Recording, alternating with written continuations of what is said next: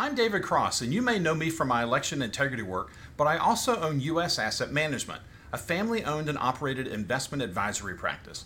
I'm a certified portfolio manager, and my job is to help you make better decisions with your money.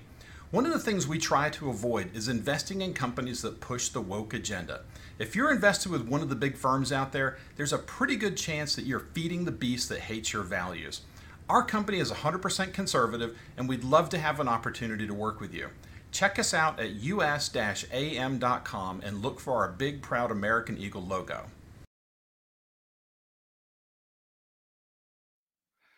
Welcome to War Stories. It's a treat for me to today interview Sam Fiola. He retired, I think you retired in the reserves as a lieutenant commander, or did you not retire? I did not retire. Okay, but you flew UH-1s in Vietnam along with H-3s elsewhere, as I did in Alaska. So we have a lot to talk about, but we're going to discuss his time in the Seawolves. Scramble, the Seawolves is the story. But welcome to the show, Sam. Thank you. Appreciate it, Todd. So let's start from the top. How did you get to Vietnam, and where did you go from there?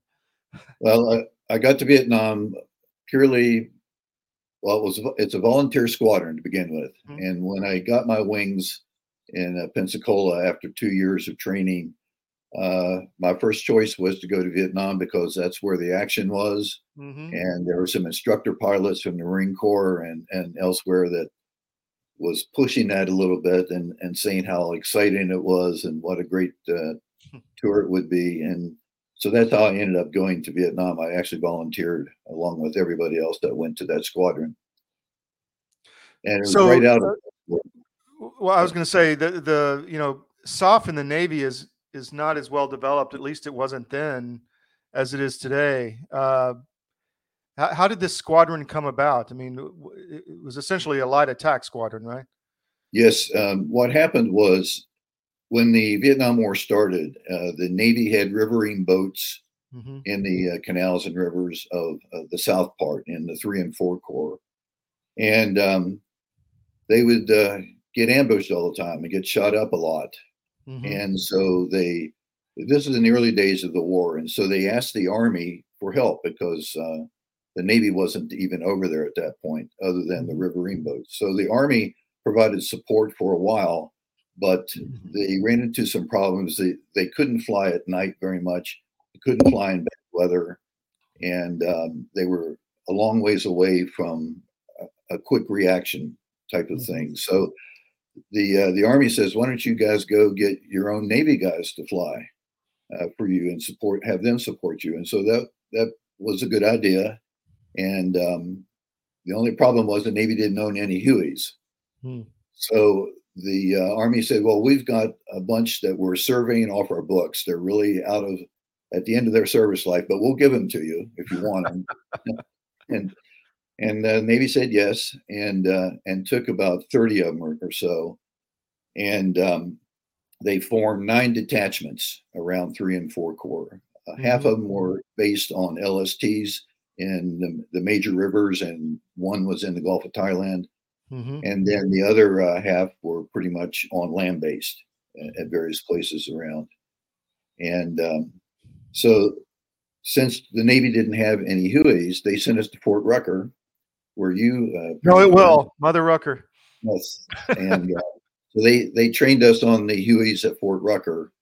And especially, well, we had to learn how to fly, first of all. And then most importantly, they taught us the tactics, how to do daisy chain flying with 2 helicopters. As one rolled off a target, the other one would roll in. Yep. And so that was the tactics they taught us. And then a couple weeks later, they sent us over to Vietnam. Wow. So we were just, fresh out of flight school, and our first assignments, and went to Vietnam. And so it started out at the headquarters for a couple weeks, and then they sent me up to a place called Tay Ninh, which is on the Cambodian border, and it was at the terminus of the Ho Chi Minh Trail. So all night long, all day long, you could see trucks and headlights coming down through Cambodia and then stopping across the river from us at Tay Ninh. And that's where they dispersed all the Viet Cong and the North Vietnamese regulars down into the southern parts through the waterways, mostly on sampans and things like that, and just infiltrations across the border. And so that's where the riverine boats got into the business. They were trying to stop that. And so then we started flying for them. And because the weather was pretty rough over there sometimes. The monsoon seasons was bad. The VC were mostly moving at night, so there was a lot of night flying. In fact, most of my flying was at night. And you didn't have night vision goggles, right? This was all seat of the pants kind of stuff, right? Yeah, and no nav aids either. We didn't have any nav aids, so it was all VFR flying until you got into some bad rain or something. And we were instrument qualified. The Navy program. First thing I flew were fixed wing. I flew fixed wing for almost a year and a half, or about, I guess, a year, and then I switched over to helicopters towards the end of my flight training. So we were trained in instruments and also in overwater flight, and just we had the fixed wing part of our training. Carrier landings, we had to do that. Yeah, so well. 2 years of very intense training made us pretty capable of being able to fly. So how did you and I have a few hundred hours of H1s. It's a fun, what a blast to fly that machine. I mean, it was just a sports car. I mean, I loved flying the Huey, but how did you navigate at night? I mean, was it just finger on the map as far as you could tell, or did you have like a TACAN or a ADF put on a ship or something? No, didn't have that. We used the the moonlight and the starlight, so you could see in the cockpit. And if you look at you see your maps. We had a map, and it was just really knowing what your visual cues were. How the river bended. And they teach you that at Fort Rucker really, really well, actually.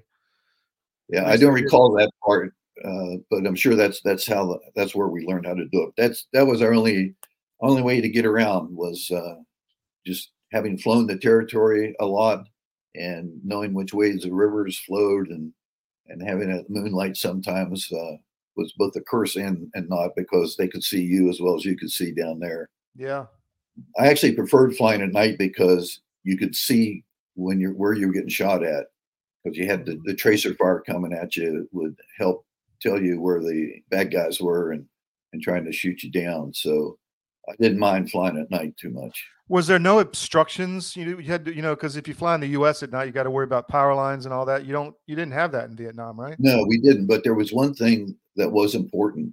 Whenever we went out flying, we always had to worry about artillery. The Army was shooting artillery all over the place. And so as soon as you got on the airplane to take off to go to wherever your firefight was, you had to call the Army's artillery center to find out where they were shooting so you could fly underneath it. So that was my biggest worry was, from a navigation standpoint, is not running into an artillery piece coming out of the sky. Yeah, that would be bad. So continue your story. I interrupted you. Anyway, we started flying for the Navy, which was a big help, I think. And we were always within what we called the scramble status. Whenever somebody got in trouble, mostly it was the riverine forces. That's who we were primarily there to fly for. But and also we flew SEALs all the time. We inserted them and picked them up, and that was a big part. In fact, if you talk to any SEAL, they know the story of the Seawolves. They just dedicated some things at their museum. I think it's in North Carolina or Virginia, wherever their SEAL museum is, and their Seawolves are very prevalent. So, but we were also flying for the Army. There was a lot of Army guys on the ground in the jungles and whatnot, and we would not turn down anybody. If somebody needed help, they called the Seawolves. We went. Didn't matter who they were or where they were.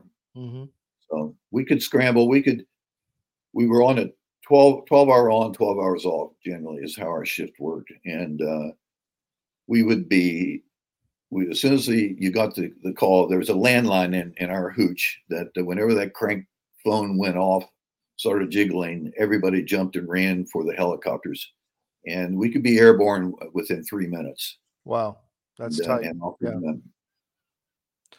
So, you got some stories you wanted to tell us. Yeah, so probably the most significant one for me personally was the night that I won the Distinguished Flying Cross. It was we were flying up in Mukwa, which is also on the Cambodian border, and there was a Special Forces field office there, and they had some riverboats from the Navy, so it's kind of a outpost, and we were flying a lot of missions up there because that's where a lot of their activity was. A lot of the VC and MDA were coming across down through Mukwa to get down into the southern parts of the waterways in Vietnam. And so we were flying there a lot, and the VC didn't like that. In fact, they put a bounty on the head of every Seawolf. Wow. If they could kill us or shoot us down. So we were in Mukwa. We went to a briefing at the Special Forces post, and they said, we've had some activity, and our Navy guys are out on the water, and we want you to know that an armored personnel carrier had been captured by the VC the week before. And they said when they got this thing, they got a minigun mounted on it, and we haven't found it yet. So just want you to FYI. So that night we were back across the river, just on a standby mode, waiting for anything to happen. And all of a sudden, about 2 or 3 in the morning, it was like the 4th of July. You could see it where we were sitting beside our helicopters. Just tracers went off all over the place, loud booms from rockets or grenades or whatever, just went crazy. And so obviously we were being scrambled, and we got in our helicopters and we took off, and then we flew in pairs. So I was the co-pilot of the lead helicopter. So my responsibility was navigation and communication. Along with the co-pilot always shot the miniguns. We had 2 miniguns, one on each side, and we had 2 7-shot rockets pods on each side, and which the pilot shot. And then we had 2 door gunners with M60 machine guns, what we call freehand. So they just had gun over their shoulder kind of thing, leaning out. They had a tether belt on. Know it well. Yeah. We had those in the Jolly Greens, so I completely get it. Yeah. So anyway, we went over to the site. The Navy said that they had been shot up and knocked their rudder out and had beached their boat onto the beach. And so the sailors were stuck and they were under fire. And so we rolled in, and it was an area that was like a horseshoe in the river.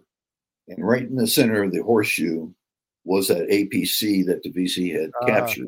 They had a minigun right in the center.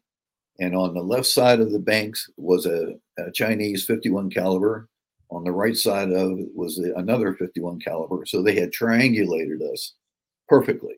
Yeah. And he sucked us right in. And we later found out that was a setup specifically to try and shoot us down, the Seawolves. So anyway, we rolled in on the first run, excuse me, on the first run. And we just took so much fire. It was coming from the minigun and coming from the Chinese 51 cals. And we got enveloped. The trail ship behind us said that we thought you were shot down. So it was just a solid blanket of red tracers had enveloped our air. They lost sight of us, and they were right behind us. And when the pilot rolled off of our chute, you start out at about 800 feet and you go down to about 200 feet is where you break off. When we broke off, the pilot actually turned us upside down. And Hueys don't normally fly upside down. And the reason we know that is because I took rounds through the top of the rotor blade. He just broke so hard, is what you're saying. He did. And maybe kind of a panic a little bit. Yeah. I mean, it was pretty scary. But when he Luckily, he rolled us didn't rip the rotors off. well, yeah, I mean, when he rolled us upside down, I looked over my left shoulder and I saw trees above my head. Wow. And we went into blade stall. All the red lights came on. The siren came on in the cockpit, and I reached over and I hit the pilot's arm and I said, "I've got the aircraft." And that is the last thing I remember. Wow. Now the crew chiefs in the back, I had two door gunners in the back, and they said that I managed to roll the helicopter. I lowered the power, got my rotor RPM back, and recovered. They said they could reach out and touch the water of the rice paddy. It was that close when we stopped. When I stopped, I believe it. Yeah. Hold on. So it was less than 40 feet. Probably around 10 or 15 feet when I finally got everything under control, and then took a breath and we flew away. So you didn't have any like aircraft damage in the engine or transmission or anything? No. The only thing that happened was the rounds going through the rotor blade. Wow. And so we regrouped off to the probably a half a mile away. The trail ship came up and said, "My God, we can't believe you guys are alive. We thought you were gone." And so we decided, we talked about what are we going to do, because the firepower was just unbelievable. But the boats were still beached onto the shore, and there were still sailors out there getting shot at. So we said, we just got to go back. And so we went back another 3 or 4 runs. When the thing that probably saved us after that was a pair of Black Pony OV-10s from our base in Bentui were in the area and heard the call, the firefight and stuff, and came up. And they had some bigger ordnance and stuff, and they helped get us out, and the other guys kind of quit shooting after the big guys got on site. But later on that night, actually right after the Black Ponies came, there was over 150 VC in a big field in the rice paddy area that were running away from the river, and we caught them on searchlights and just emptied everything we had. I have no idea how many we killed that night, but there were a lot. But anyway, that was my claim to fame. I can feel the tension in your voice when you're telling that story. Wow. Yeah. It was all, I mean, you'll know this. It was all training. It was all memory, remote memory, because how I could roll that thing level and regain RPM, and fly it away. It was just all remote, and I don't recall it actually me doing it. It just that's what it did. Wow. So anyway, great story. You've got some more. I do. There's a couple things that I wanted to mention.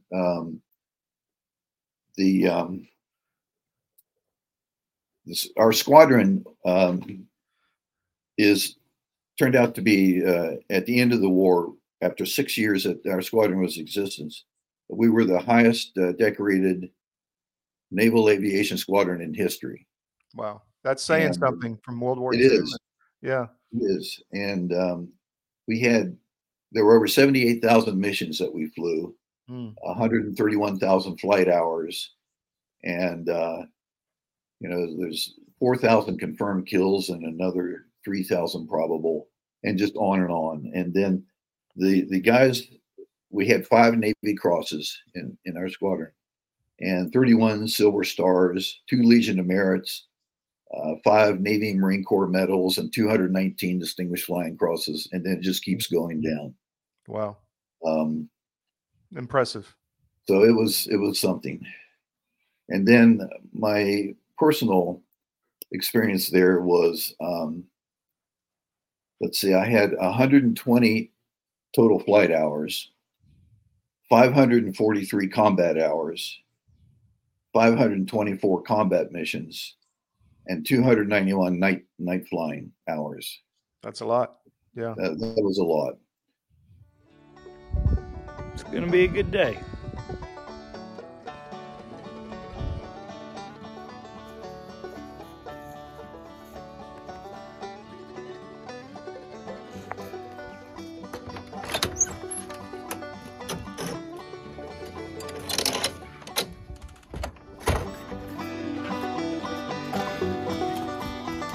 Morning, baby.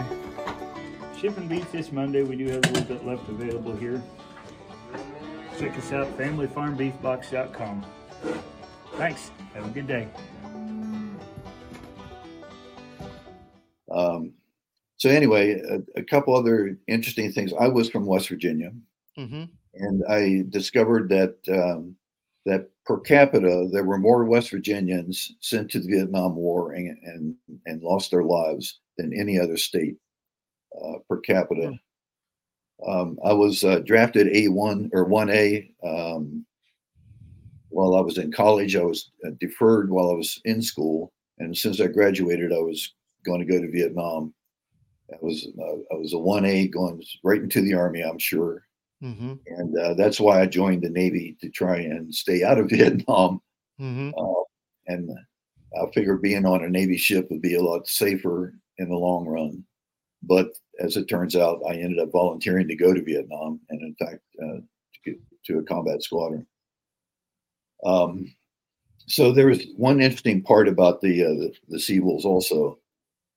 At one time, we had 128 officers in our 9 detachments. 128 officers. 103 of us were Lieutenant JGs.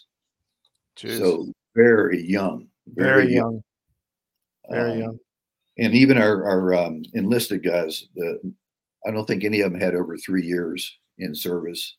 And they were all trained not only as door gunners, but also as maintainers. So when we were out on detachment, if we could fix it, we had to fix it on site if we could. It was a major effort to get that airplane back to our headquarters. It's not really how old you are. It's what you're given to do, and guys just grow into the role quickly. Even if you're 20 years old.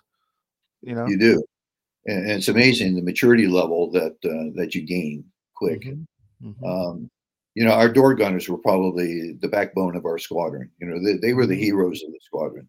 Those guys could shoot like you wouldn't believe, standing out on a skid, reaching underneath the helicopter to shoot behind you. And those guys were just amazing. So highly respected.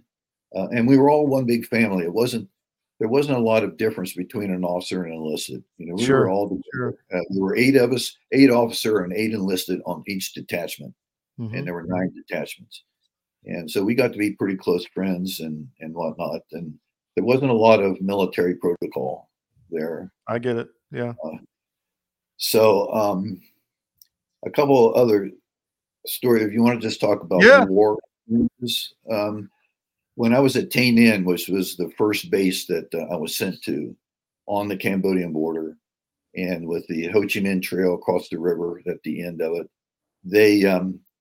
they shot rockets at us all night long to try and keep everybody awake.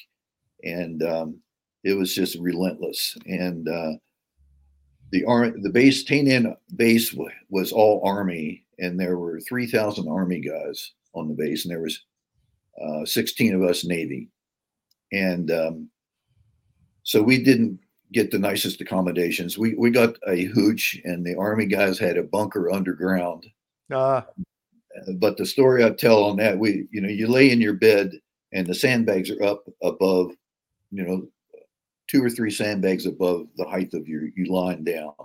So the risk of you was getting hit directly by a rocket into the hooch. So if they were outside, the shrapnel would go into the sandbags.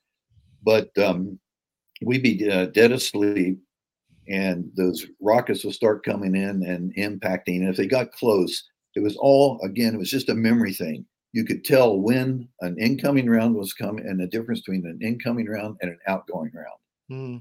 Incoming rounds were coming. I literally found myself rolled out of the bed and was crawling down the hallway on my fingers and toes to where the bunker was, where the Army guys were living, and just rolled down the concrete steps into their bunker.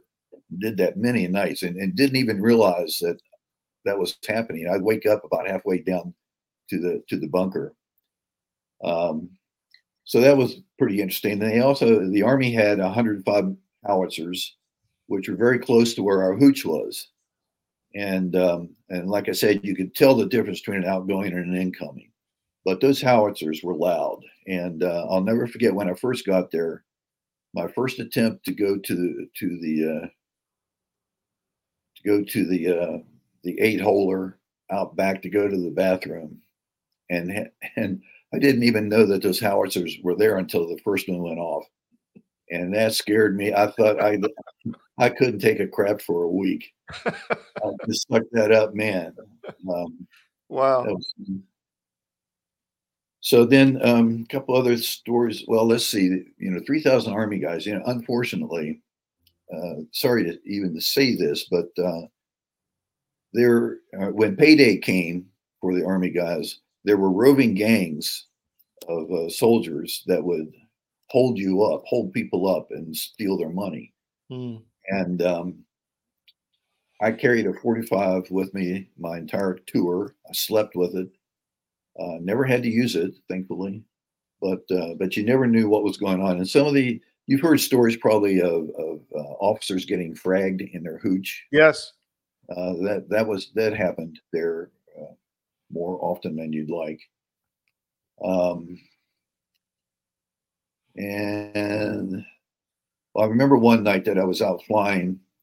We had been on a scramble and had gone out to support some Navy guys, and we were out there quite a long time, and we started getting low on fuel. And when we finally decided that we had to give it up and go back to rearm and refuel, we went back towards the base, and the base suddenly came under fire. Well, just before we got there, our fuel light came on, our low fuel light. And with that, they say you have anywhere up to 20 minutes of fuel left is generally, I think, if I remember, that's what it was. Right. And so we couldn't land to get our fuel because it was under attack. And we kept flying around and said, man, it's about to go. So we finally decided to go in. There'd been a little let up in the rockets, and we landed. The pilot got out and left me in the co-pilot seat, and he got out and grabbed a fuel hose along with the crewman and started fueling the helicopter. And then that's when we started getting hit again. And we probably had just barely started refueling, and I told him to yank out the fuel hose because I'm leaving. I'm not sitting here. And I took off and I flew around for another probably 5 or 10 minutes, at least 5 minutes. I mean, it felt like a lot longer because that low fuel light was on the whole time. But fortunately, I didn't run out of fuel. And the pilot and the crew chief had gotten out of the helicopter, were able to get behind a bunker kind of thing. So those were the exciting things. Then we moved after Muckwa, and we moved down to Ben Lok, which was a Vietnamese Navy base, and we also had some American Navy guys there, and 2 detachments there. We co-located with another detachment of ours, and it was a nice little base, but there was a fence across the river, and when we took off from our landing, or from where our revetments were, you had to cross a ditch. So you could, we were very heavily loaded, as you can imagine. We had, 14 rockets and the miniguns and all the ammo that went with it. I think we carried over 20,000, probably 10,000 rounds of ammo on each mission. And we were heavy, and with the humidity and the temperatures and everything, you had a very heavy helicopter. So typically you'd lift it up into a hover, and if you could get it off the ground, and Mhm. sometimes you couldn't.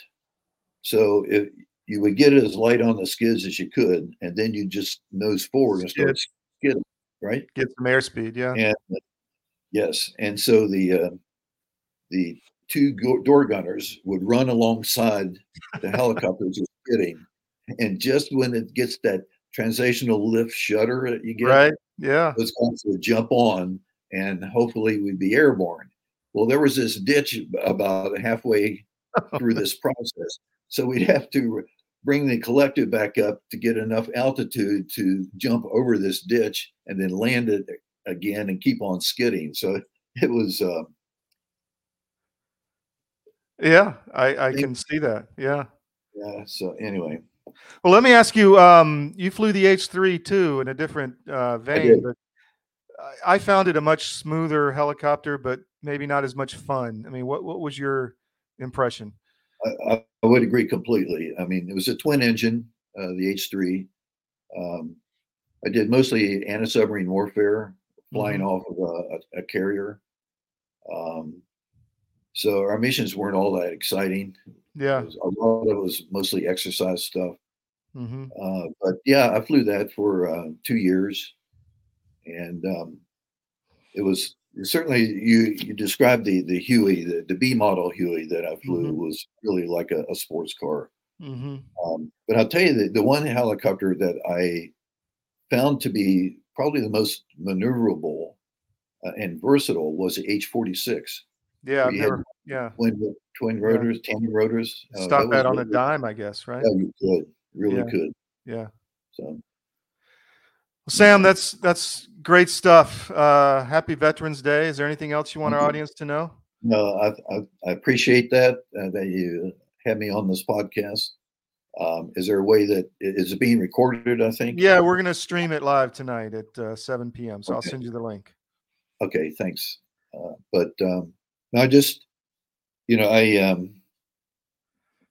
I really enjoyed my time in the Navy. I had 11 years in the Navy, Mm-hmm. and I did like every bit of it. And I'm not sorry that I went to Vietnam because I feel very proud of having gone Mm-hmm. with a lot of other guys. So Yes, yes. There's that pride of being in a group like that is fantastic, even yeah, though it's tough circumstances.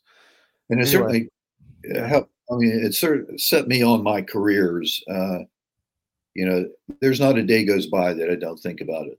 I Honestly, I believe it. mean, Yeah. think how lucky I have been, and how lucky I was to come out of that alive.